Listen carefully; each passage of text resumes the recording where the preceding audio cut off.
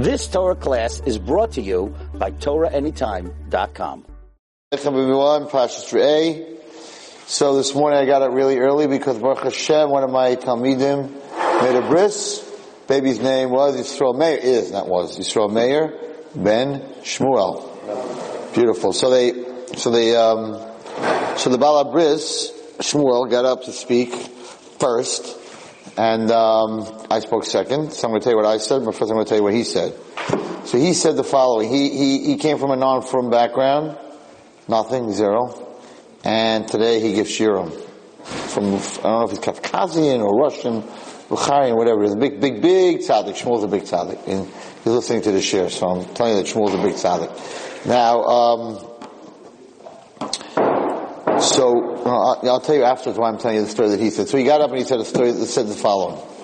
He said, first of all, Hail Hashem ki tov ki l'olam chazal, which you say by bris. You thank Hashem. And he said the following story. He said there was a king. I'm listening, he's telling the story. He said there was a king, and he went out, I don't know if he went out hunting, but he went out, and all his soldiers went with him. And all of a sudden, they got attacked by a pack of wolves. Like a lot of wolves. And the horses, right, they saw wolves, they started running. And all the horses and all the king's men were running. You know Humpty Dumpty, right? You all know Humpty Dumpty. I just told this to a girl. I blew her away on this. I had this girl that came to me, whatever, and we're talking, a 16-year-old girl, whatever it is, and my mother doesn't do this, and my father doesn't do this, and my teacher doesn't do that. The old generation, this generation of blaming everyone but yourself. So she's like, blamed everybody. It's not her, she's great, but everyone around her is like terrible. So I said, you know the story of Humpty Dumpty? She looks at me, she came to talk to Rabbi Wallerstein, he's going to, Humpty Dumpty. I said, let me sing you this song. She goes, are you serious? I said, yeah. I said, I want to sing you the song. Humpty Dumpty sat on a wall. Humpty Dumpty had a great fall. All the king's horses and all the king's men couldn't put Humpty Dumpty back together again. I said, when I was a child and I heard that story, I thought it was very strange. Very, very negative. The same amount of words they could have sang, Humpty Dumpty sat on a wall, Humpty Dumpty had a great fall, all the king's horses and all the king's men put Humpty Dumpty back together again. You're singing this to a kid, so like, why? What does the song have to say they couldn't put it back? The poor kid's thinking about this Humpty Dumpty, right? Oh my gosh, nobody can help him. How's the kid supposed to grow up? You know, if I fall, nobody can help me. She's looking at me like I am totally Meshuggah, right? I said, so I had a kasha as a kid. Why didn't they say all the king's men all could put Humpty Dumpty back together? I said, because whoever wrote this song was very smart. And he was teaching every single kid that all the king's horses and all the king's men, they can't put Humpty Dumpty back together again. Only Humpty Dumpty can put Humpty Dumpty back together again. She's like, you look so deep into a song? I'm like, yeah. Because you're waiting around. I said, you're falling, and you're waiting around for me, and your mother, and your father, and your therapist, and everyone else to put you back together again. All the king's horses and all the king's men. Horses don't, right? Why do you say all the king's horses? Horses can't put things back together again. But horses is something you're saimech. Again, shot. Something that you ride. Right? So even the thing that you ride that's carrying you through, getting you from one place to the next, when you fall and you crack in half, you gotta they can help you, but who can put back, you have to do the work. And that's one of the biggest problems today. One of the biggest problems today, nobody wants to do the work. I was in a car, I'm looking for a new car. So yesterday I went to see a Jeep Cherokee SRT. Now the SRT, I've never seen anything like this thing. The SRT is 500 horsepower. The engine is, the whole car is shaking in idle. But let me tell you about this crazy car. First of all, it parks itself. Number one. Okay? So that Lexus has, it parks itself. But it doesn't only park itself. It has, that if you're driving, and if this button is on, and you're driving, and somebody cuts in front of you, right? Cuts in front of you, the sensors, the car, it's like it steps on the brake for you. Faster than you could.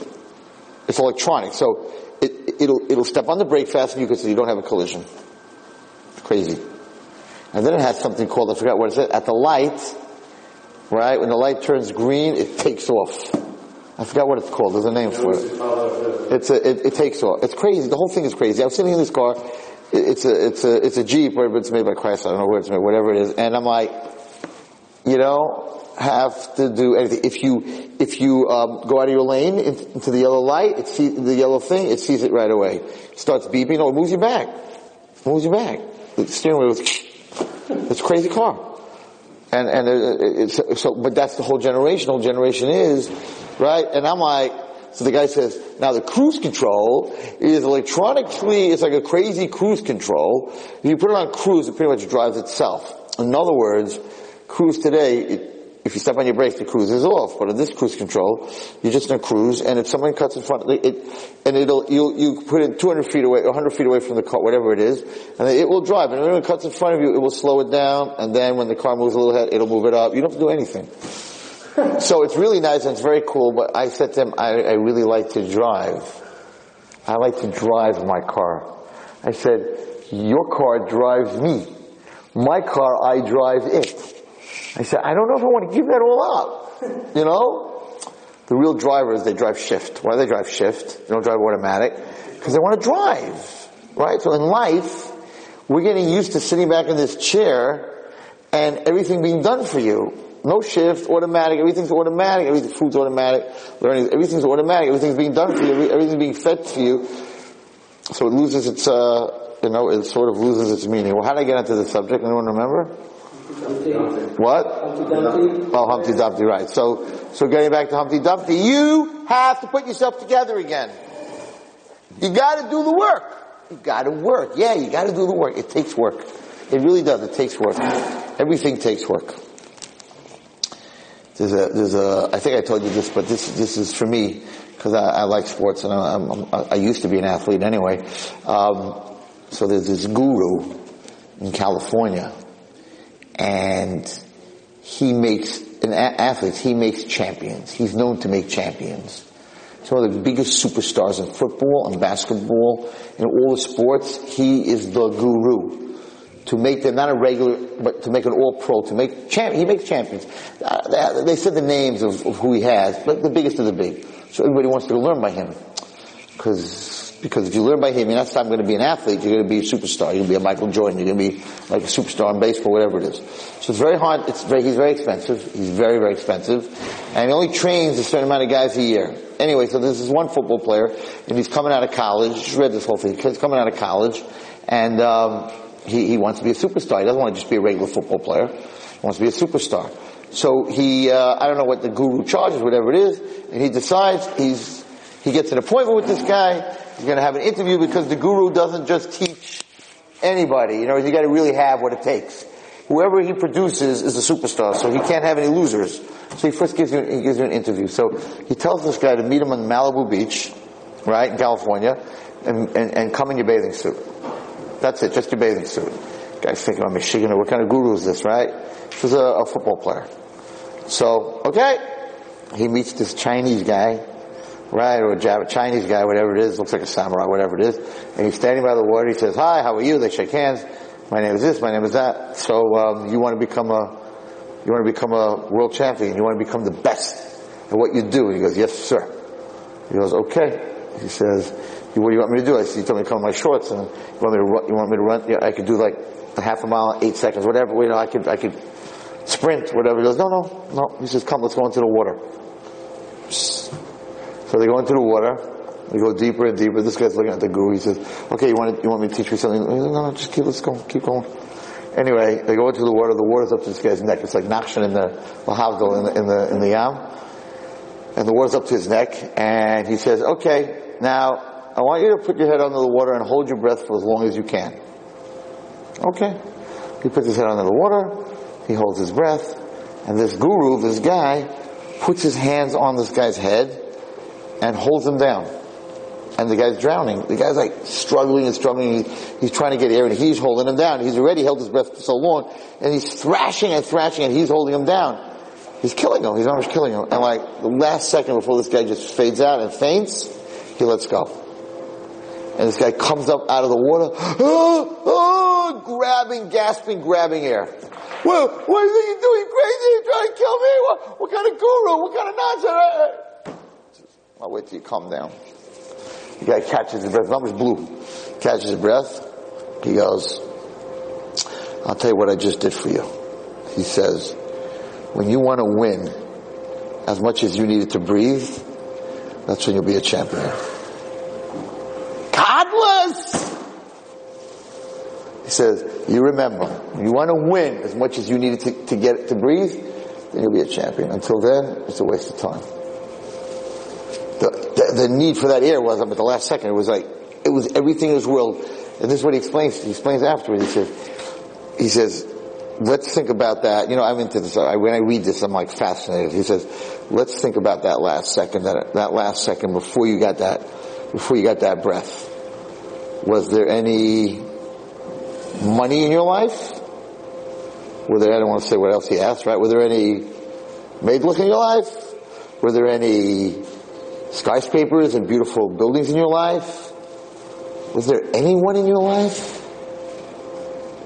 Or just air? What were you thinking? There was nothing in your world at that point except to take a breath.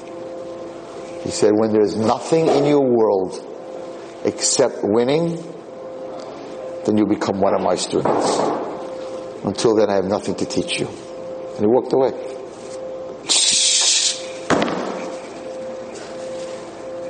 When you're on that level, imagine in Yiddishkeit, guys, when there's nothing in this world but me and God. You know how I read things and then I shift them. Right? I'm reading this and I'm like, oh man, that's what a tzaddik is. There's no money, there's no houses, there's nothing. Just Torah. When you need Torah as much as you need to breathe, when you need God, when you need a connection as much as you need to take that breath, then you're a champion. Then you're a superstar. Then you are where you need to be. And there were many Gedolim that said that their Torah was their Olam Hazeh. They were like, I understand. How do these people have, they have nothing in this world. Like the Rish Shmuel Birnbaum said it. They have nothing in this world. In this world, not the next world. You guys have nothing in this world. You don't have Torah, car? You should never know from them. You can imagine this guy, he wasn't thinking car, money, news, CNN, iPhone. He's under the water, he needs a breath or he's dead. He's just thinking, breathe. When you get to a level where you're just thinking, Hashem, Torah, I need this to live, I need this to breathe, then you know you're where you're supposed to be. There's nothing else in the world. And there are people that hit that spot. We're not on that spot, whatever it is, but you don't have to hold your head under to the last second, but, you held your breath. You gotta come up for air. So that's just something I was reading and I was like, first of all, the guy's a gadol on what he does. It's godless.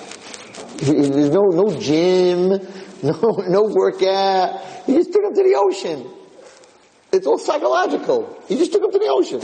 It's godless. It's like, wow, we could end the shir here and go home and have something to work on. It's like godless. Right? So maybe when you go Friday to the mikveh, stay under till the last second. So you need that breath, and then you can remember that if you need Torah, you need Hashem as much as you need that to be in your life, you'll be okay, and then you'll be mikvahized also, that'll be good. Don't stay too long, but godless. Anyway, now what does that have to do with this morning? I have no idea. Anyway, so let's go back. I was telling you about the car. Right, so and about not having to do anything and letting everything happen for you.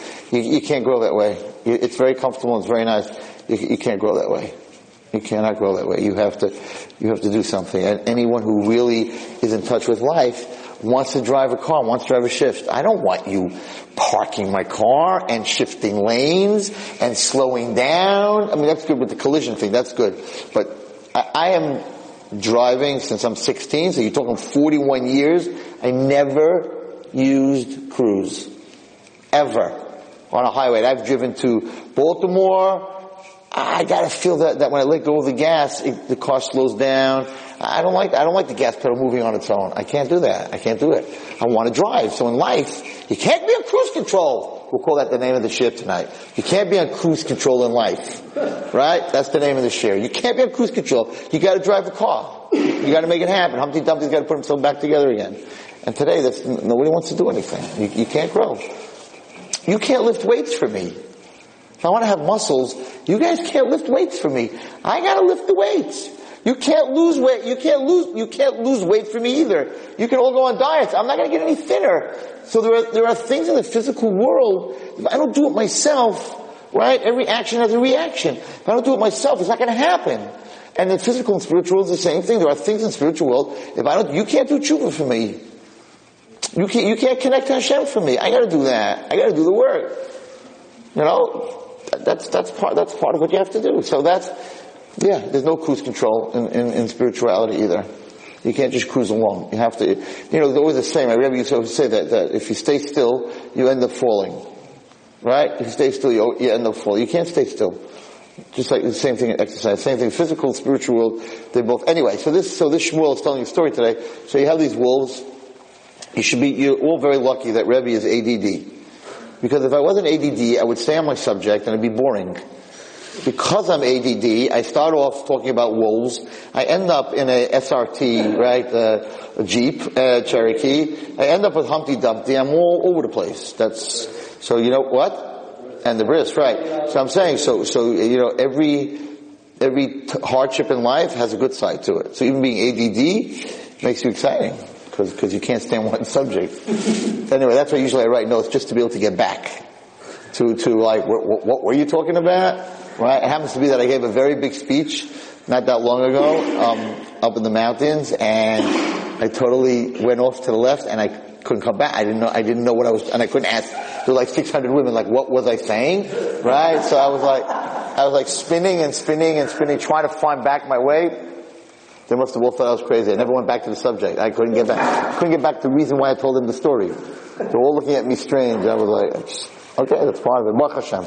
Anyway, that's the same thing. I had ADD as a kid, right? And it's very hard to sit and learn because the minute the teacher switches, you can't come back. So you start dreaming. And Baruch Hashem, you learn how to use your disabilities your greatest ability is how to use your disability. It makes you different, right? It makes everyone different. Okay, so anyway, let's go back to the story. So these wolves, right? These wolves are, attacking the king, and all the horses are, the Beis Medrash? The Beis Medrash? So all the horses are running, and now the king is all alone being chased by a bunch of wolves on his horse, and all the soldiers are all gone. And there's a shepherd out there in the woods or in the pasture, wherever the king ends up in this pasture, and these wolves are running after him, and the shepherd always deals with wolves. And he's got his dogs and his sheep, whatever it is. He has no problem getting rid of them. He knows exactly how to get rid of them. His shepherd dogs and whatever it is, and all these wolves run away, and he saves the king. And the king's like, I don't know who you are, but for saving my life, I want you to come to the palace. To make a long story short, this is the guy, this Shmuel was saying this morning. He comes to the palace, and he makes him like second in command. He buys him gold and silver and all kinds of things. And meanwhile, the ministers of the kingdom, they're like, who's this shepherd he made? They're jealous. So they want to get him into trouble with the king. But him and the king are very, very close. And then one day, one of the ministers sees that this guy, right, in the morning, like around 8 o'clock, goes into a room and locks it behind him. And nobody has a key to that room but him. And every single day at the same time he goes into that room. So he comes to the king and he says, remember that shepherd that saved you that, you're very close to? Well, I want you to know that I think he's planning to kill you. I think he's making weapons because nobody in the whole palace has a key to that room but him. So he's hiding something in that room. I think, because they wanted to make a fight between the two of them. Anyway, so the king calls him in. And this guy said by the bris this morning. And I'm sitting there, I'm like, wow, this is my man. A story in the morning with the king, right? A story that I never heard. So he says, so the king calls him in and says, I gave you everything, houses and gold and silver. I took you from a shepherd and made you into a minister. Why are you planning to kill me? He says, what are you talking about? Planning to kill you? I'm not planning to kill you. He says, yeah, so what's in that room? Every morning you go in at 9 o'clock to that room every single morning and nobody else has the key, not even me. What are you hiding in that room? So he says, come with me. I'll show you. He takes the king to the room. He opens the room. There is nothing in the room. Just hanging on the wall is the clothing that the shepherd was wearing when the king met him. shepherd clothing, very poor, skins and stuff like that. And the king's like, what's that? He says, every single day, I want to remember where I came from. So before my day starts, I come into this room and I close the door and I sit down and I look at what I used to wear and I remember how poor I was and I remember the cold nights and I remember what I smelled like after being with the sheep and I remember my hut and I thank God, after I spend a half an hour in there, I remember what I was, I remember what I am, and I thank God for where I am. And the king's in this room, and he sees it's Tataka, that's all that's there, is this clothing, this jacket that that the shepherd used to wear. And the king said, I'm really sorry for, being chayshah, for thinking that you were planning to kill me, and that's an amazing attribute. Which brings me to the point why I'm telling you the story. He said the story this morning. The reason I'm telling you this morning is that I feel the same way. Why do I feel the same way? Because Be'ezrat Hashem, next Friday, my book, on a lesson a day in Parashat Tov, is hitting the farm stores. And in my wildest, craziest dreams as a kid, my dream was to be a hockey player and a drummer. Never did I dream that I would get a chance to write a book for Klal Yisrael. Such an important book, together with Rabbi Finkelman on Parashat Tov. And it's a game changer. I hope to do what the Chofetz Chaim did for Lashon Hara, to do that for the most important ingredient in any relationship, which is gratitude. So I saw the cover of the book, and I saw the whole book, and I don't know what I should hang up in that room exactly to remind me of what I was. There's certain things I don't think I will, but wow. It's an absolute fantasy that I should be part of a sefer. And Rabbi Gamliel, interesting, a year ago he said it's time, you give speeches, but it's time to start writing. And I said, the written word is not the spoken word. The spoken word has life. Watch this tape, right? Hand movement. People have tried, right? I want to put out a book called Wednesdays with Wallerstein. Tuesdays with Wallerstein doesn't rhyme, but Wednesdays with Wallerstein, which is my chabur, my Ornavashir. So it'll be a great Wednesdays with Wallerstein, and we come up with something with Tuesday. I don't know exactly, right? So I gave some of my shiurim. They took it off Torah Anytime, off Kol Lashon, and they wrote it. I had someone write it, and I read it, and I'm like, nah, it's dead. It's dead. It's not. It is the written word is very different than the spoken word. But this sefer is a lesson a day on how to show Parashat Tov. Plus, the Sefer Zikaron came out off the charts. Achashverosh, eat your heart out. This is much nicer than his book, and it's very scary because I wrote the last line in the book today, the Sefer Zichronos, and I opened up to make sure that my memory was correct. I opened up Unasana Taikef, which is the scariest tefillah prayer on Yom Kippur, that was written by Unasana Taikef, which is the whole story. They cut off his feet, they cut off his hands, they put it right. So in there he writes that HaKadosh Baruch Hu opens his Sefer Zichronos, V'yad kol ishbo, and everybody writes in the book with his own hand. Which is exactly the book that I wrote, and I'm like, wow, so that's also coming out, I believe in the same time. So, 2 Svarim at one time. Zachariah Wallerstein? No. That ain't happening. Not 10 years ago did I dream of it. Not 5 years ago that I would be safer. And so I asked Rabbi Gamliel, why do you want me to write a sefer? I have all these tapes, and he said that this is forever. A book is forever.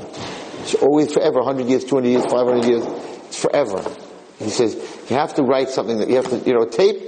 I don't know what's going to be with the internet, and there are tapes. Maybe it will be forever. Maybe it won't be. A book is forever. So I have to create such a room. We're going to hang up some of my old stuff, and I was a shepherd. I was a shepherd out with the wolves. And to be able to write a sefer, that it should be like in a bookcase, it's like crazy. It's not normal. So when he said it this morning at the bris, I was sitting there, I was like, I'm that shepherd. We're all that shepherd. Everyone in this room is that shepherd. Believe me, everyone in this room is that shepherd. You all can go into a room and hang up something from your youth and say like, I never dreamt that I'd be in yeshiva, or I'd be learning, I'd be from. We all have that. Maybe that we should learn from this guy. I mean, you don't have to spend a half an hour, but maybe 5 minutes of something that you used to be. And, and I thought about it today. I was like, wow. My drum set upstairs and all my other stuff, my baseball glove, my sneakers, my shorts that go down to my ankles, and my cut-off t-shirts, and all this stuff. And I'm like, and I'm not ashamed of it. I'm not ashamed that I played ball. I didn't do whatever it is. But you see your growth, Like even a kid, we all used to drool. We all used to crawl. Right? We used to lay in a crib and do nothing.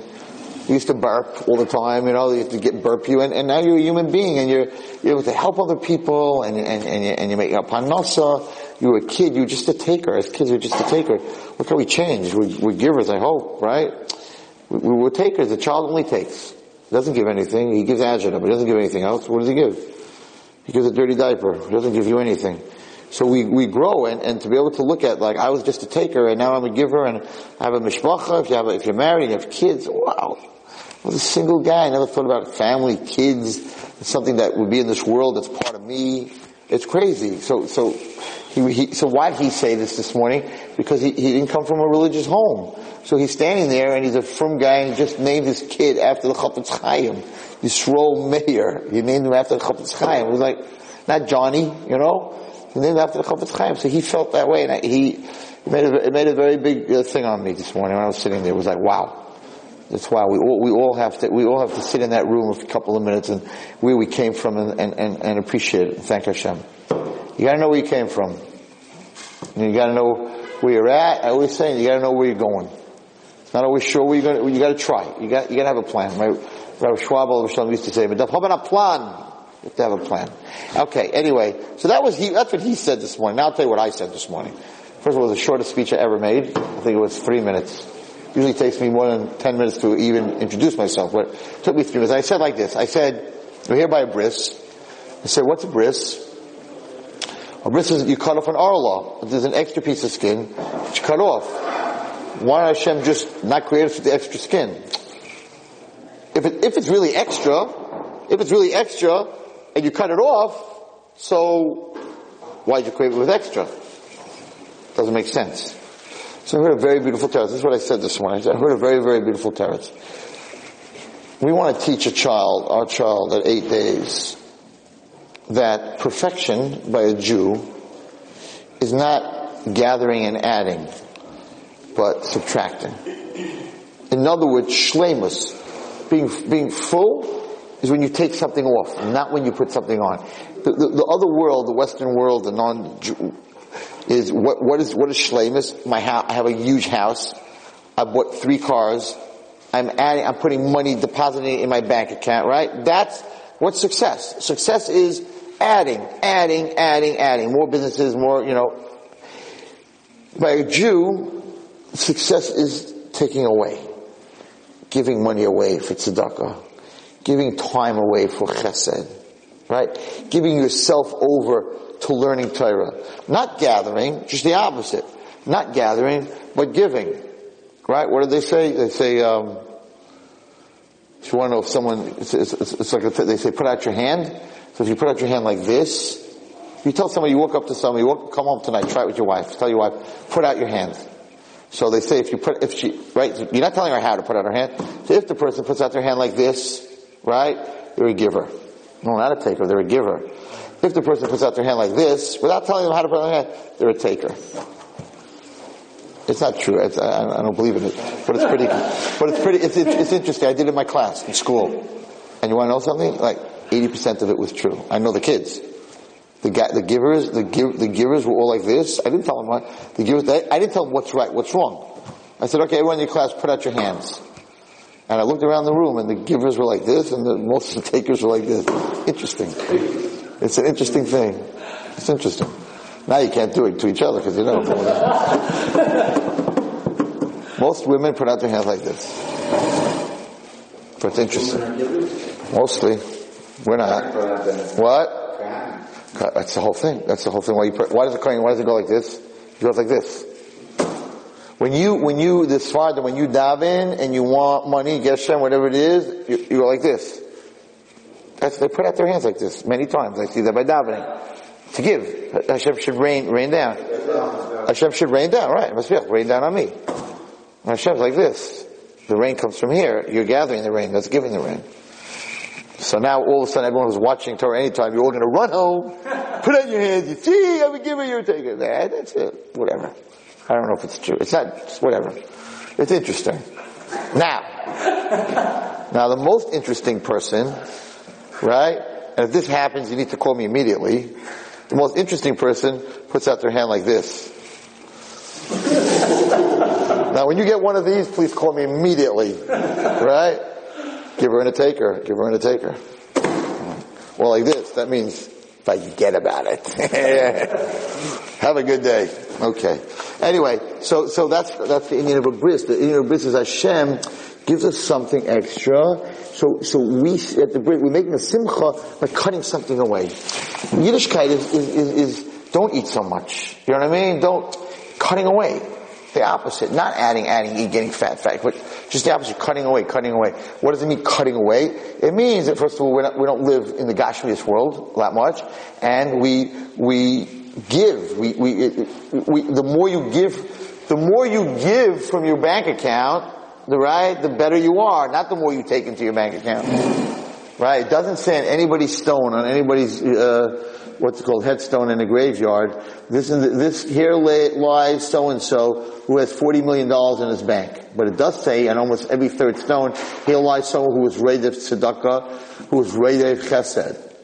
It's not a thing in Yiddishkeit how much money you have, just the opposite, it's how much money you give away.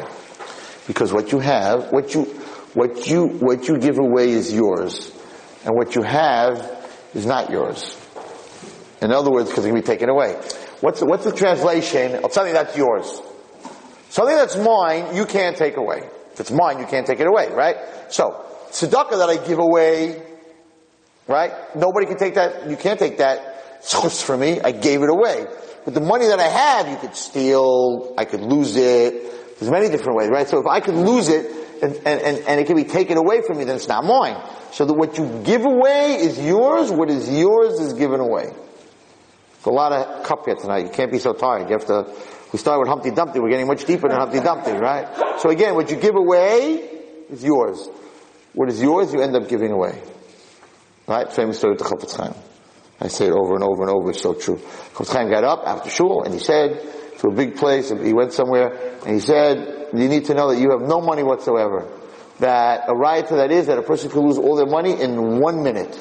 So this one man went over to the Chafetz Chaim and he said, it's not true, Rabbi, with all respect, I have 23 banks in 23 countries.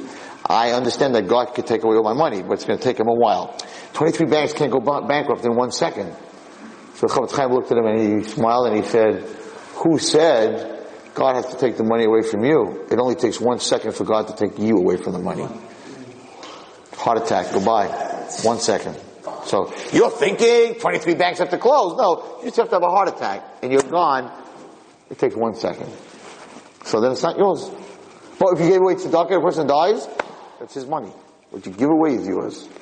So anyway, so that was a kavanah of the bris milah, of cutting away, taking away is shleimus, is fulfillment. You can't eat food, right, in Eretz Yisrael if you don't give truma. So truma and maisa, by giving away, it makes it possible for you to have that. Not by gathering more and more makes it possible. You can gather 1 billion bales of wheat, but if you don't give truma, you can't eat it. So the giving away of the truma, that's what makes it possible to eat. The opposite. Okay. Now, this week's parasha, how long are we on? We want to make sure we don't break our time tonight. What? 34 minutes. Okay, we still have 15 minutes. 10 minutes. Okay, anyway, so it says the following. And then I have a crazy story tonight. This is also said by the bris. So this week's parasha starts with the following. Re'ei Anochi. Neisei lefnechem hayayim bracha uklala. He says, Today, look, I am giving to you today a bracha, a curse, and a bracha, a blessing, and a klala. Es ha-bracha, the bracha is, if you're going to listen to the mitzvahs of Hashem, your God, that I command you today, and that's the end of the pasuk. It doesn't tell us what the bracha is. That's ha-klala, ha-klala, and the klala is, if you're not going to listen to the mitzvah of Hashem, you're going to go off the derech. You're going to go after other gods that you don't know. What's the curse? End of the pasuk. And the pasuk goes off on a whole new subject. When you're going to come to the land, Eretz Yisrael, we're going to give you a blessing on Har Grizim, and a klala on Har Eval, and a curse on Har Eval. And it doesn't say anything about a curse, what it's going to be. It doesn't say anything about a bracha. So it says, Ray, I'm giving you a bracha, and the bracha is if you listen to Hashem, and then it doesn't tell us the bracha, and then it says, and the curse is if you don't listen to Hashem, and it doesn't tell us what the curse is. So why is the pasuk doing that? And the teretz is very beautiful. Yes? It would be like almost counterproductive. If you know what the reward is, it would be so easy to do it. If you know the punishment. No, it says in the other parashas that if you keep the Torah and mitzvah, if you bracha, your field will grow, and you'll eat a little bit of food and it'll fill you up. And you're going to have rain in the right time. The Torah tells us reward. And the klala, the curse is you're not going to have rain, and your enemies are going to kill you. And so what's going on over here? Teretz is beautiful. Listen, guys. What is the bracha? Es ha-bracha? The biggest bracha is if you keep the mitzvahs. Not if you keep the mitzvahs. This is what you're going to get for it. That in itself is the biggest bracha. Tzaddikim are happy. Rapam was happy all his life. Moshe Feinstein was happy all his life. They're happy. They're keeping the Torah mitzvahs close to them. They're happy people. They didn't do drugs, and they didn't do pills, and they didn't go for therapy, and they didn't have TVs and all that other stuff, and they were very, very happy people. So the Torah is telling us a secret, that the bracha is keeping the mitzvahs. What is the biggest klala? Not if you don't keep the mitzvahs, you're going to be cursed. The curse is if you don't keep the mitzvahs, that is the curse. So now you take a shot. It's so true. If you have time, there's an 11 o'clock share in Shomer Shabbos on 53rd Street and 13th Avenue every single day. And not in the summer. The summer's not that many people. It's an 11 o'clock share from 11 to 12:30. Okay? No, in the morning. Who comes to 11 o'clock to 12:30? Retired people. Right? Old people. You come after the summer in Elul, at 11 o'clock, that shul is packed. There's no one under 85 years old sitting there. And they're sitting there, and if you go in there, you'll be beyond yourself. They're sitting there with the Gemaras open, and these 85-year-olds will learn, there's somebody giving a share, and they're arguing like they're 10-year-old, like they're 15-year-old guys. And they are so happy. Then you drive up to Maimonides 5 blocks from there, and go to the geriatric center for the old people, and they're all sitting in their wheelchairs with their head down, miserable. The bracha is not learning Torah. The klala is not learning Torah. The biggest bracha, you want to see the biggest bracha? You talk about 85-year-old guy, and let me tell you something, they're limping in. There are so many non-Jews learning Gemara, because most of these guys have someone wheeling them in. Mamish, they're wheeling in, they can't walk.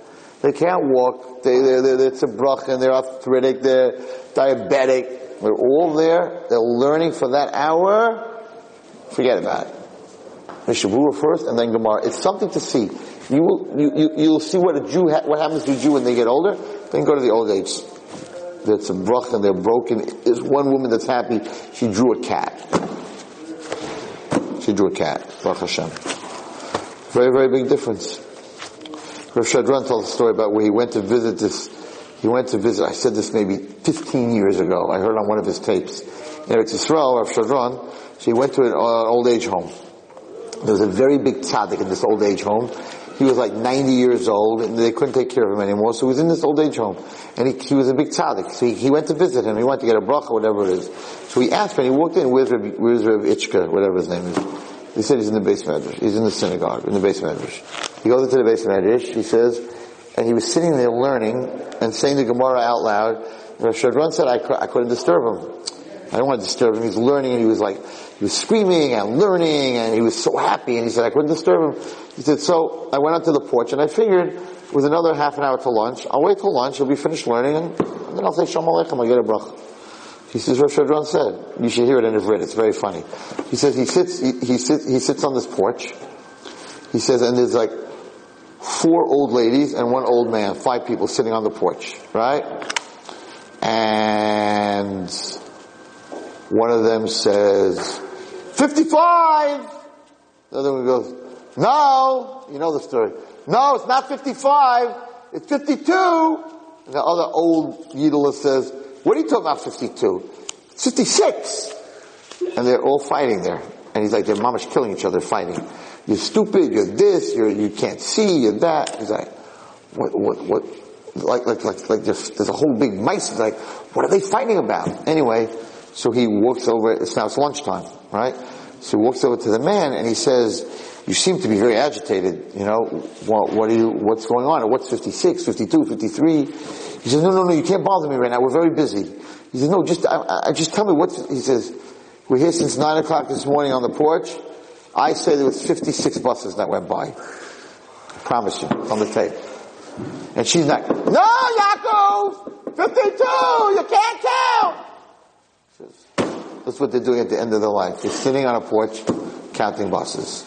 And he's sitting inside, learning Torah, happy, excited, and they're yelling and calling each other names. He said they were calling each other crazy bad names. You're this, you're a tippish, you're stupid, you're blind, you're that. That's why I don't want to be next to you, you can't count. And he's like, what are you fighting about counting? We're counting buses. The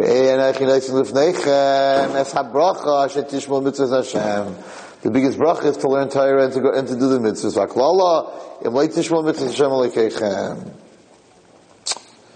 Yep. And he says, interesting, he says, if you're not going to listen to the mitzvahs, what's the end of the pasuk? You're going to end up going achar elkim acherim. You're going to end up doing avodah zarah. You think it's just how you didn't listen to, I didn't put on my tzitzis, today I put on my tefillin. He says, in the end, the curse is, that from this is going to come, avera guras avera, from this is going to come another avera. So that's what I said this morning by the verse. It didn't take me as long as it just took me now, but that's what I said. Okay, let's end with a Davidic story. Abbas Chaim. I never said this story. I actually learned it much as Shabbos from Malav Malka. I learned in Malav Malka. So it's not such a short story, but I'm going to make it as short and I'm going to lose your attention because I'm going to be reading from inside. But trust me, this one is worth listening to. Okay? So he says the following story. And it's an important story. He says that there's a story about a person who was a big Yirei Shemayim. He was a good man. He feared God. And the government or someone came up with an accusation against him and he didn't know what to do. So they said, you got to go to a big lawyer, otherwise you're going to be put in jail. On his way to the lawyer, there was a very big tzaddik who was called the Saba Kadisha, very famous. He wasn't only a big tzaddik, he was a huge makubal. He said, you know what? Maybe I'll go to the Saba Kadisha before I go to the lawyer. Maybe he'll pray for me and I won't have to go to the lawyer. So he comes to the Saba Kadisha and he says, do me a favor, save me, because the kingdom, the Malchus, the government, found stolen goods in my orchard. And I knew nothing about this. Someone planted it there. So maybe you could do something for me.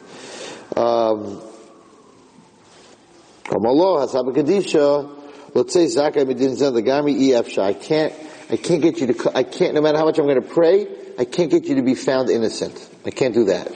But, I'll try to make it that it won't be so hard, they won't be so hard on you. You're going to end up in jail for 3 months. That's what he told them. Okay? The Saba Kadisha looked at the forehead. He was able to read the lines of the forehead. He looked at the forehead of this person and he said, you know what? I could get it down to a month. But I cannot get you free. So when this guy heard that, he said, are you kidding me? Those jails in those days were a month is, you're pretty much in big trouble. So he said to Saba Kadisha, I understand, you got it down to a month. Can't you get I didn't do it. It was Somebody planted this in my courtyard, in my field. Machatasi, mapashati. What did I do? What did I sin? I'm innocent. He said, he really didn't do it. I'm innocent. Why do I have to be punished if I didn't do something? Amalei Saba Kadisha told him, I was in jail. He was a huge tzaddik and a huge makubal. I was in jail for 2 months. And they really gave me a very hard time. And I was tested for no reason. Okay, those 2 months. From the 20th of Sivan to the 15th of Av. So you have Sivan, Tammuz Av. Teda. Sometimes a tzaddik has to suffer for Klal Yisrael. So he told him the following story. He said, I was in Golos, and I was in Russia. White Russia. Where's that? White Russia. What? Belarus. He said, Berusio Halavana. I was in White Russia. And it was Friday night. And I found the Jewish home, and I went into the house, and I came for Shabbos. And there was another guest in this Jew's house, and he looked like a good man, and a Talmid Chacham, Bal Peyas V'Zakin Yafa. He had long peyas and a beautiful beard. He looked well kept. He had gold glasses. And he was dressed very well. I didn't know who he was. He was a Ramai and a Ganav. I didn't know. He had payas and a beard and gold glasses. Saturday night, this other guy stole from the owner of the house a silver cup. And 12 spoons or forks? What's kapiyos? What? Spoons. And 12 silver spoons. Okay, but he didn't know. The rabbi didn't know. And he asked me, where am I going? I'm going to someone. I want to go. Can I go with you? We went together. I didn't know that he fooled me. And I decided I'll go with him. Why should I go alone? Meanwhile, this guy stole from the silver. He said, and we're traveling, and this man that I'm going with, the Saba Kadisha says, he keeps turning around, looking over his shoulder. Sarak Far, towards the city that we just left. I didn't think about asking him, why do you keep turning around? He says, we were 1 mile out, Yar Gadol, there was a huge forest, and this other guy that was with me saw another wagon coming really fast after us. He said to me, I don't feel well. Then my stomach hurts me. I'm going into the woods to go to the bathroom. Please wait for me. Okay? And he left his bag, and in the bag was a silver, but he didn't know. And I didn't know, I'm standing there waiting, and the owner of the house comes with a cop, policeman. They come, get off the wagon, they start looking around by me. And they find it in the suitcase, and they thought he took it. They beat me. They tied my hands or my feet. They beat me very hard. They brought me back to the city. While they were going back, I said, I'm not the Ganav. And the guy who owns this, he went into the bathroom in the woods. And I was waiting for him. They started laughing at me. Great story. Yeah, they went to the bathroom in the woods. So he said, if you were telling us the truth, why don't you tell us, why are you waiting till now? Why don't you tell us when we first caught you? We ran after him. If we were to see if your story is true. Now we're not going to find him. You're a liar. If you're the Ganav, now you're just doing it to save yourself. You have a beard and payas, and you look like my Rebbe, and you stole from me, and you pay me back bad for good. I realized, Saba Kadisha said, I realized these guys are not listening to me.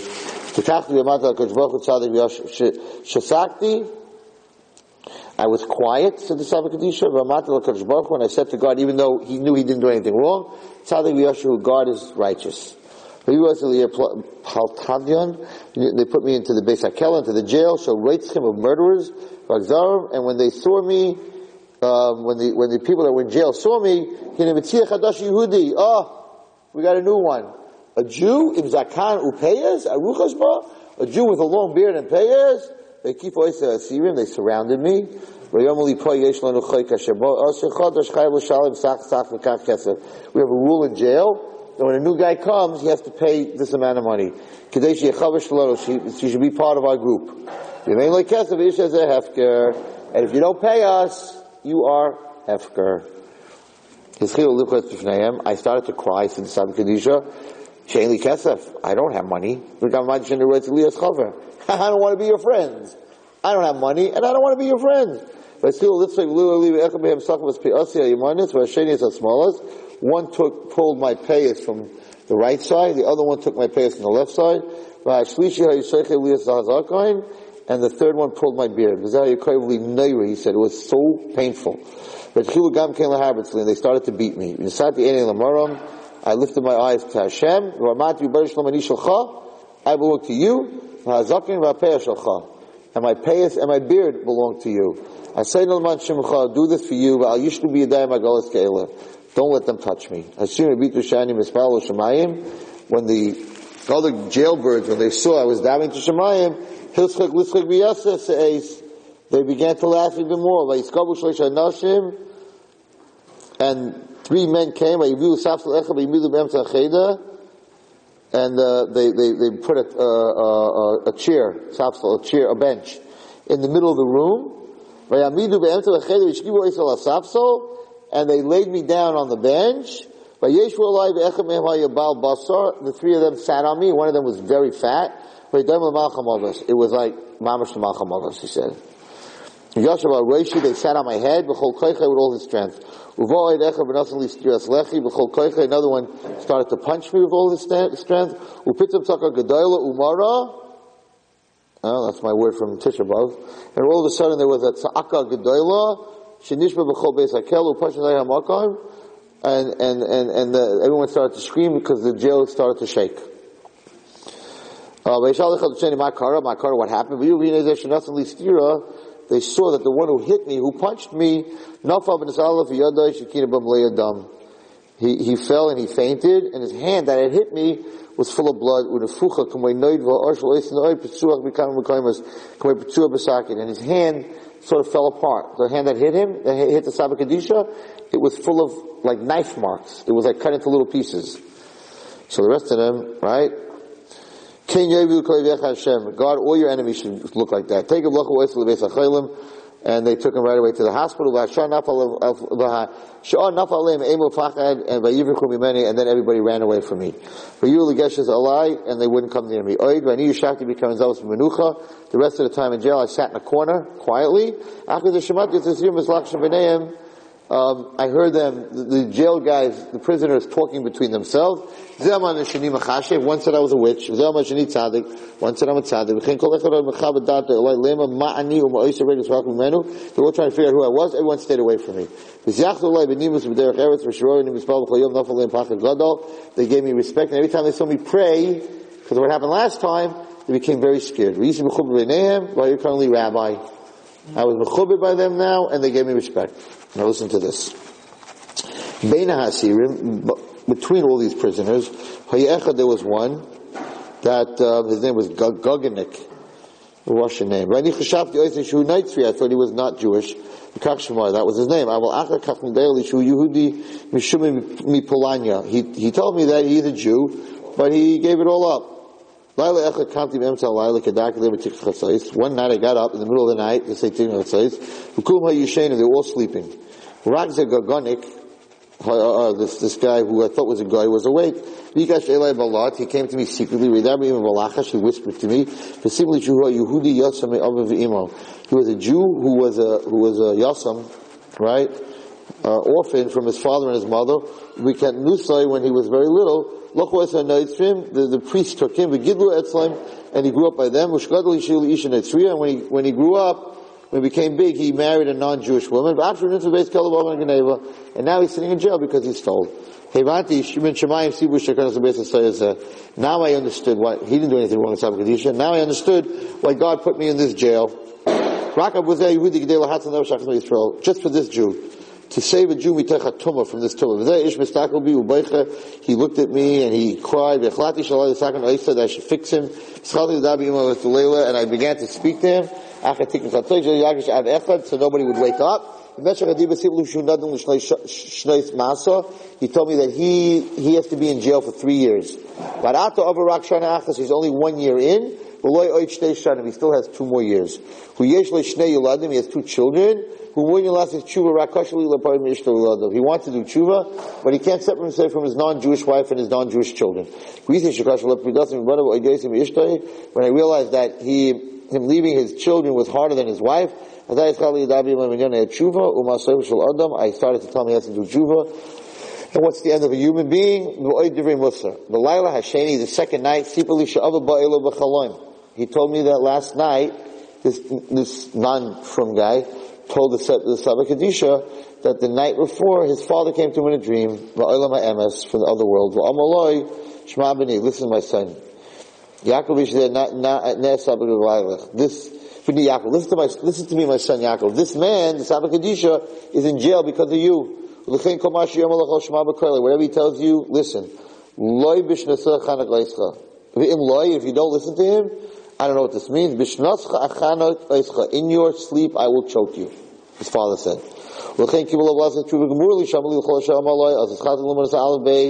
So then he started to do tshuva, and I told him the Aleph Beis and Kriya Shema became Shloh Yidua Klum. He didn't know nothing. I told him how to daven. I gave him tefillin. And he stopped eating unkosher food. He began to fast on Mondays and Thursdays. And sooner he brought his bed next to my bed. And he would cry to Hashem every night. One day he gets a letter from his wife.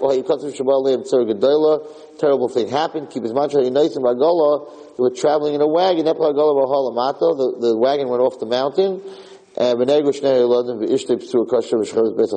both his children were killed, and his wife is critically injured.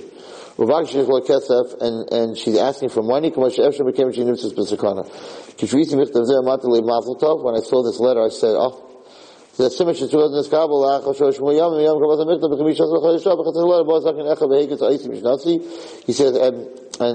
after 2 weeks, after this whole thing happened, it was the 15th day of Av, we just had it, right? Tu B'Av, in the middle of the night, an old man came into this prison. The Sabbath Kedusha said, he woke me up, Mishnasi,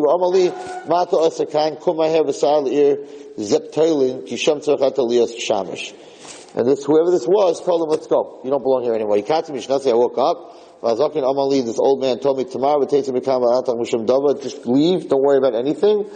Take this man with you. This one that did tshuva. We came to the first door. We found it open. All the guards were sleeping. They came to the 3 doors. Everybody was sleeping. They went into the midbar. Took them 2 days. On the 3rd day, there was a wagon, and they took him to this city. And it ended up really nice. Now, he ends. So this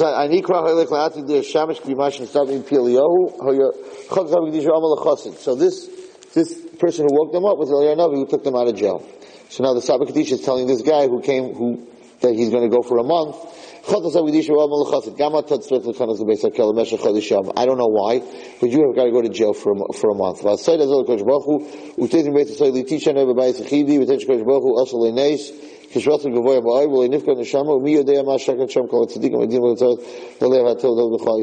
so I don't know what's going to be in jail for you, but you need to go to jail because there's someone in there that you're going to have to say the same way I do. So sometimes a person ends up in a place where he really doesn't deserve to be there. He really didn't do anything wrong.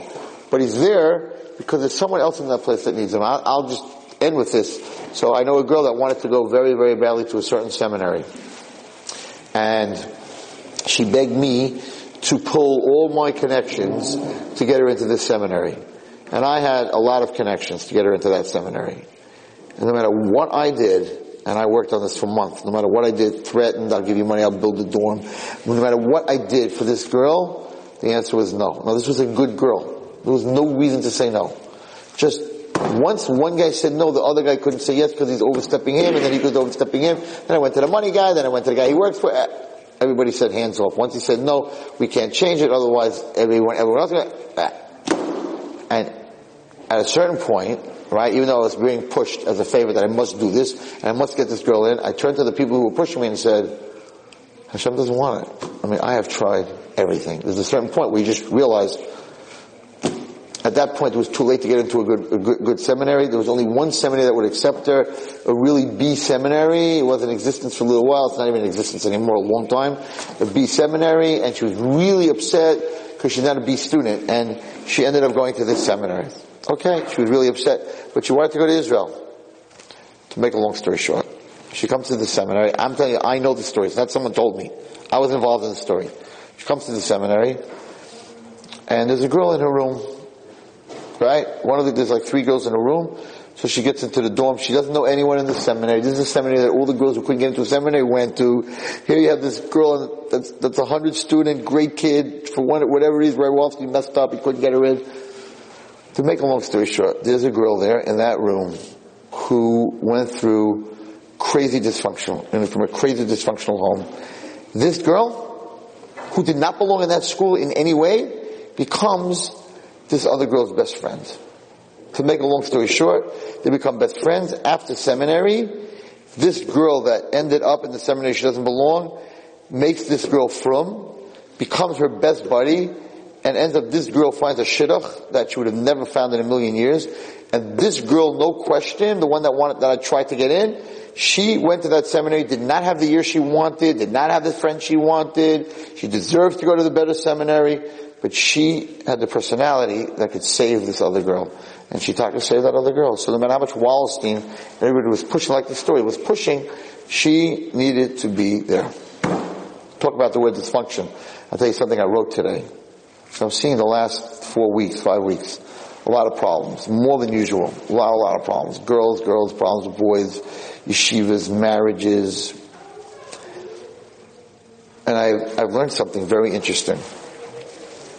There's 2 kinds of kids. And both of them have to be treated very differently. There is a dysfunctional child who's living in a normal home. In other words, the parents are great. Nobody molested them, nobody did anything to them. The environment is perfect, right? The parents are beautiful people. The child is dysfunctional for whatever reason. So that child needs to stay home because the child is dysfunctional, but the environment is functional, and we need to help that child who's dysfunctional become functional. Therapy, whatever we need to do. That's one treatment. But I have met a lot of children that are very functional children. They're really good kids, but they're in such a dysfunctional house. It's such a dysfunctional house. Take them, and they're being treated, right? They're being treated like they're dysfunctional. They're not dysfunctional. They're functional in a dysfunctional home. So the refuah for them is just get them out of that house. The refuah for the other one, okay, so this kid doesn't need therapy on that level, but needs to be taken out because this kid's really functional. Good kid, nice kid, but she's doing crazy things because she's in a crazy place. Take her out of that place.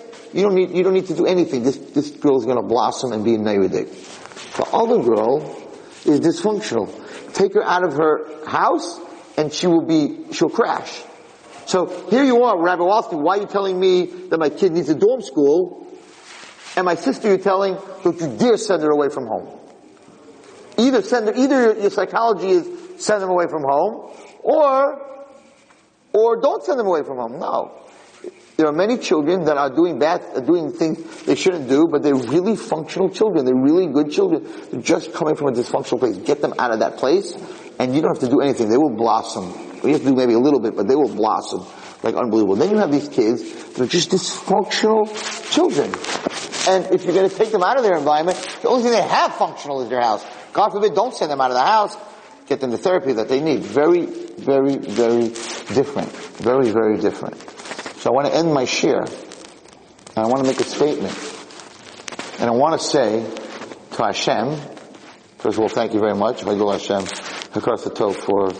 for once I was a shepherd, or much less, and Baruch Hashem has the slip to put a sefer out. It's that crazy. So first of all, I want to thank Hashem, but I also want to say to Hashem the following. We, Klal Yisrael, are functional. We're just in a dysfunctional place, which is Golus. So to fix us, we don't need you surim. We don't have to go through pain. We just need you, because we are functional. Just take us out of the dysfunctional place, and we'll blossom. Just bring Mashiach. Amen. You've just experienced another Torah class brought to you by TorahAnytime.com.